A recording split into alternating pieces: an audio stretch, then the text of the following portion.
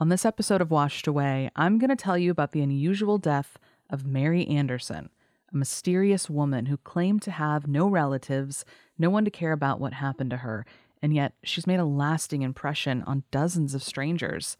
And that includes me. I'm Ashley Smith, and I've been researching this case for so long, I now feel closer to Mary than anyone, both literally and figuratively. Because I've never been able to give up on a good mystery without learning every single detail, and because she was buried just a few blocks from my house in Crown Hill Cemetery. But before I get ahead of myself, let's go back to the beginning, to October of 1996, a time before iPhones, social media, the TSA, and a bunch of other things that would have probably made this case a lot easier to solve. And this is where I should warn you, we'll be talking about suicide in this episode. So listener discretion is advised.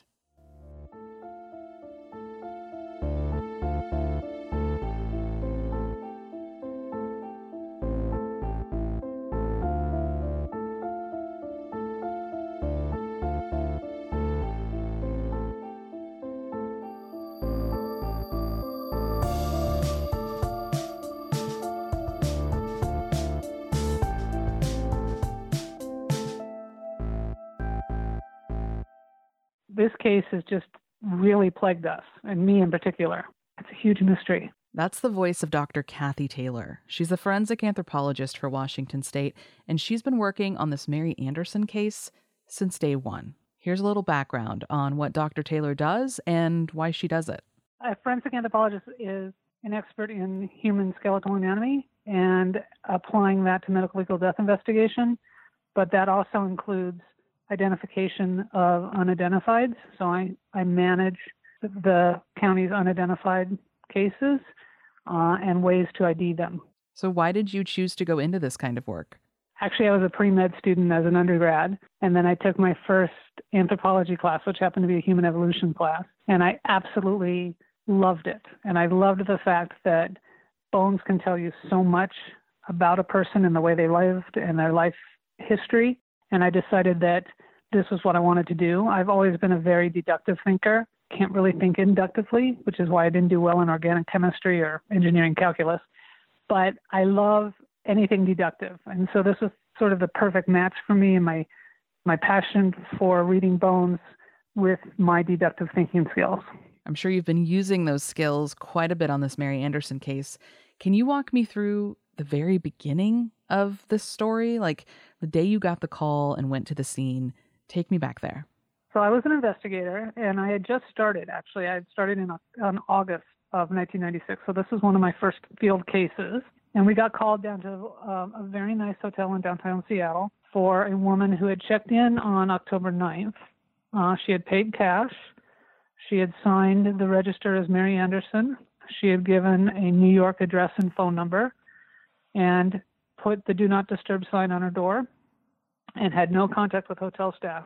And when she failed to check out on the 11th, they entered the room and found her deceased, called the police. The police in turn called our office, and we responded. She was lying on the bed, very, very peaceful looking. She had a Bible on her chest that was open to the 23rd Psalm, which is the death psalm, the "Lo, though I walk through the valley of the shadow of death." She had a prescription bottle on the bedside table, but the label had been removed. She had a suicide note on the desk. It was on hotel stationery, and it read, "To whom it may concern, I have decided to end my life, and no one is responsible for my death." She signed it Mary Anderson. P.S. I have no relatives. You can use my body as you choose. The interesting thing on that is that the signature was Mary Anderson, which is how she signed in the hotel, but they didn't look the same. The flow was off, and it was our interpretation that she was not comfortable with it signing that. So we are presuming Mary Anderson as an alias. If you're wondering why someone would choose the name Mary Anderson as an alias, well, you should know that in the United States, Mary was consistently one of the most popular names for girls from 1880 all the way until 1961. And the name Anderson was the 11th most common surname reported in the 1990 United States Census. Being that my name is Ashley Smith, I cannot relate to this more. But there were a few notable Mary Andersons that she could have been inspired by, like the woman who invented the windshield wiper. That was Mary Elizabeth Anderson. Then there was an actress named Mary Beebe Anderson. But what I think might be the most likely explanation is a character named Mary Anderson on the soap opera Days of Our Lives. That character was on TV pretty much daily in the 70s and 80s, and it's entirely possible that our Mary would have watched that show. There was no identification anywhere in the room. She had removed the label on the prescription bottle. She didn't have a purse. She didn't have a wallet. And in fact, had even removed her partial dental plate, presumably because dentists are required, at least in the state of Washington, to put identifying marks, either a social security or a name in dental plates.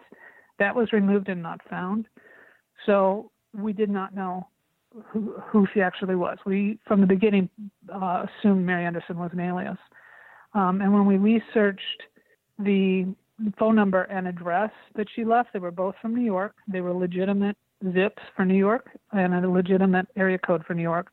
But the phone number didn't exist and the address did not exist.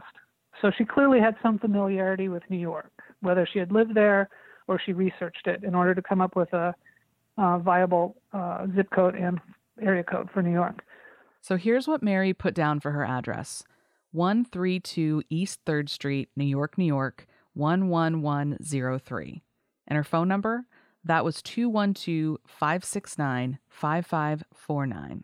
But since those leads didn't go anywhere in 1996, Dr. Taylor had to get creative. One of the very first things we did, just on the off chance that her name actually was Mary Anderson, we called all the Mary Andersons in the phone book, which is a very uncomfortable conversation because they answer and you say, "Are you Mary Anderson?" And they'll say, "Yes, I am." And you say, "Okay, thank you very much. Goodbye," because obviously you're not dead. So we ruled out local Mary Andersons. We put it out in the media. We put it out, and a lot of people were calling and saying, "Oh, I knew a Mary Anderson, and I went to high school with her in 1929." Yeah, well, that's not our Mary Anderson, but thank you for calling. Then I actually even went on hard copy, which was an old show, just trying to reach more of a widespread audience. And we got some phone calls there too, but the problem here is that we don't think Mary Anderson is her name. I mean, we had to entertain the possibility it was her name, and that's why we pursued it. But we're pretty confident because of the way she signed that her two signatures just don't look the same, and there's no flow. There's no flow to the signature like she's comfortable signing or experienced in signing that name. So we think her name probably is not Mary Anderson. And given that she's gone to such great lengths to hide, presumably that's an alias. I found that such a bizarre detail because you would think that you wouldn't sign your suicide note with a fake name, or you just wouldn't sign it at all. Right, unless you want to mislead the authorities and you don't want to be found. And that fact is what made me feel a little unsure about trying to find the truth about Mary. Kind of made me feel guilty for looking into her story so much because she made it so clear that she wanted to be anonymous and, I guess, forgotten. There's some validity in that, but what about her family? What about all the people who are missing her? What if she was not mentally stable at the time that she made this decision to end her life and somebody really is missing her? And maybe if given a few more weeks, she would have made a different choice. I don't know what circumstances made her get to where she is or was, in the sense that I don't know what drove her to, one, to commit suicide, and two, to do it so anonymously. But she deserves to have her name back. I think we do our job to benefit the living and to answer questions for the people that are left behind. I wasn't able to find much data on how many people complete suicide anonymously, meaning like Mary, they went out of their way to remain unidentified even after death. And it makes sense. That would be a really hard thing to track. But I do have some other startling stats from the World Health Organization and NAMUS. Around 600,000 people go missing every year, though most are eventually found. Sadly, close to 50,000 people die due to suicide every year, and around 4,400 unidentified bodies are recovered each year. All of those numbers are for the United States alone, and it's not unbelievable to think that some of those numbers probably overlap in one way or another. And then there's the interesting detail of not who Mary Anderson really was, but what she used to end her life. So she had ingested cyanide, which is not a readily available substance. My understanding and doing some research on cyanide is that it is technically a controlled substance, and it's used certainly in mining and I would guess in jewelry as well. I mean, obviously cyanide is lethal. She had to have access, so that added to the mystery. There's also a really weird collection of items found in Mary's luggage. So it was a variety of velour. She had a full-sized iron, which I wouldn't travel with. She had containers of Crystal Light. She had Estee Lauder cosmetics. She had some Metamucil. And I don't think you iron velour, so we couldn't figure out why she had the velour clothing and the iron. I remember sitting on the floor with our suitcases open, and we were all going through the suitcases and looking at her products and brainstorming, hey, let's see if we can track the warranty on the iron. Hey, let's see if we can track the serial numbers or the lot numbers on the cosmetics. I mean, we were trying everything to try to get her ID. Anything, outside the box, inside the box, whatever. And nothing panned out. And, this is a woman who has an IUD. And we tried to trace the number on the IUD and didn't get anywhere with it. And breast reduction surgery. So she's clearly cared about her appearance and, had relationships, I'm presuming. This is not somebody that is, on the edge of society. I mean, I think she was a prominent member of society. And I just don't know why we can't get her ID'd. One reason for that actually might be that it's really hard to tell how old or young Mary was. Her age range is anywhere between 30 and 60, depending on which source you're looking at. The one drawing that's up on most of the websites has her looking the way she looked made up, which is much older. She had a tremendous amount of makeup on. When we took off all that makeup, it was startling to me how much younger she looked.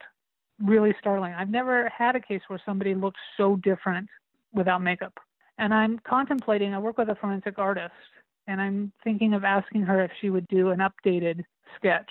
Actually, I'm going to do that because with the digital format and the technology advances, can probably produce a more realistic photo of her. Of course, I don't know if people knew her made up or they knew her without makeup.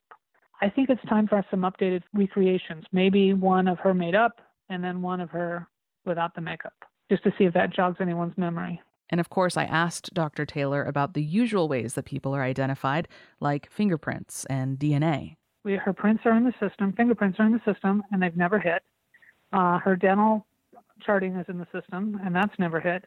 And her DNA is in the system, in CODIS, and that hasn't hit. So could she be from out of the country? Could she be from somewhere? Clearly, she could be from out of state. So when you run her fingerprints and her DNA, is that just in the United States, or is that a global test?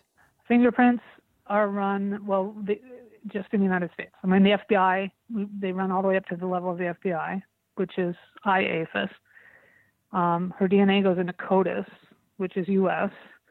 The interesting thing is U.S. CODIS doesn't have a good connection, if any connection at all, with Canadian CODIS, and we've encountered that on other cases, which is difficult when you're a border state like Washington. So if she's from out of the country, that would be much more difficult to ID her through DNA. What we're really hoping, obviously, is that family is going to miss her, report her missing, and give family reference samples into the system so we can get a hit. But right. That has not happened.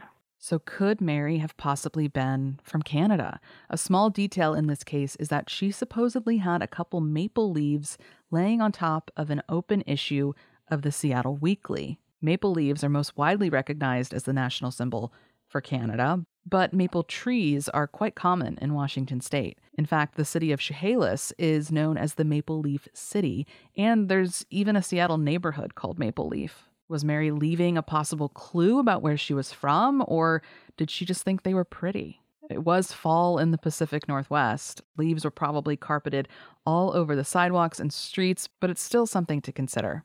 I also wondered if her DNA had been tested or compared to any available genealogy profiles. We have not done that yet, and we could do that. That's very new, and we are doing that on several other cases, and this one would be definitely one to do it on. So that might be in the future. So if you haven't been keeping track of the somewhat recent advancements in DNA technology, you're not alone. Cold cases are getting solved left and right these days due to some distant cousins submitting their DNA to a public database like GEDmatch, for example, and unexpectedly discovering that they're related to a murderer. Of course, the site doesn't tell you that, but genealogists put together a family tree based on the submitted DNA, and then police can access that and see if it matches any unidentified DNA that they may have on file for an open case. In fact, genetic genealogy was actually the big break that helped police finally catch the Golden State Killer in 2018. Anyway, I just thought that was interesting, but let's get back to Mary and Dr. Taylor. She was one of my first cases, and we all feel defeated, like she beat us, that we can't figure out who she is. And typically when we have unidentifieds, we either get fingerprint matches because they're in the system, or somebody's reported them missing. And in this case, that's not happening. And because of the surgical scars and the IUD and the cosmetics, I mean, she appears to be a well-off person, that she had financial resources. You know, it's very perplexing that somebody like that is not reported missing and is not in the system. Have there ever been any leads or missing persons that seem like they could have been a good match? Have you ever gotten anywhere close? We've had several. One that I remember pretty well was a woman out of Louisiana that was missing, and her physicals fit. And I really got my hopes up, but it turned out she had fingerprints in the system. She should have hit on the fingerprints, but we asked APHIS to do a manual comparison, and she did not match. So our hopes were dashed. Is there anything else that can be done now? Any other steps that can be taken in 2020 to help identify her? The more we get the word out, I know what we really need is the family of this woman, somebody, a friend, a family member, somebody to say, I wonder what happened to, and start exploring. I mean, there are public websites. NamUs is accessible to the public. The Doe Network is accessible to the public. If they start doing research, trying to figure out where that missing loved one is or what happened to them, that's probably the best thing that's going to happen, is that somebody's going to make a call and say, hey, I'm looking for my aunt or my sister, and she was last known to be traveling to Seattle. Or somebody in New York or wherever she's from is going to say, we don't know what happened to her. Let's file a missing persons report. Let's get her DNA into the system. And we're just waiting, hoping that eventually something like that is going to happen. They're out there. And as time goes by, you know, it's possible that, you know, if she had siblings or if she had a husband, that they maybe are parents, that they're passing away. So time becomes pretty critical in these cases to try to find family and try to get her ID'd before relatives are gone. I'm sure you've worked on thousands of cases over the last couple of decades. Have you even been looking at notes this whole time that we've been talking, or is Mary pretty much seared into your brain? It's pretty much in my brain. I have not. I know Mary Anderson very well. I don't believe that anybody dies without somebody caring for them or missing them. I believe everybody no matter what their standing in society is. If they're a CEO of a company or they live under a bridge, it doesn't matter. They're loved and they're missed. And it's really important to us to get them ID'd. So it's very, very frustrating. And that brings me back to what I mentioned in the beginning about strangers. Mary claimed to have no one in life, but clearly she has at least someone in death, or really several someones, that care about who she really was. From Dr. Taylor to all the internet detectives on web sleuths, and finally, to me, all of us still living and still willing to try and solve the mystery of Mary.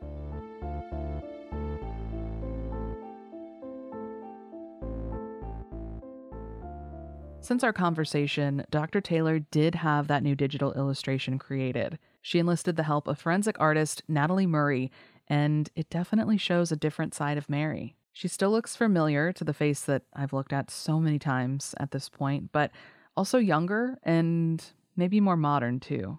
And this is where you come in to help Dr. Taylor and myself and, well, Mary. We want you to share this new image as far as you can, especially in places like New York or Canada where Mary might have had some history. Help us reach the neighbor, coworker, maybe even hairstylist that had to have known this person while she was alive. I'll post all the information you need on Instagram and Twitter at WashedAwayPod. That way it'll be really easy to retweet and repost. Or you can go to washedawaypodcast.com, which is also where you'll be able to see all of my show notes and sources for this episode. I'm feeling really optimistic about the possibility of Mary finally getting identified after all these years. And it's not just because of the new illustration that hopefully looks more like the real her, but Because there's a very similar case to this one from 1984 that was recently solved after almost 40 years cold. One of Seattle's John Does finally got his name back just this past February, and I'm going to tell you that incredible story on the next episode. Washed Away is a Cosmic Bigfoot production. Learn more at cosmicbigfoot.com.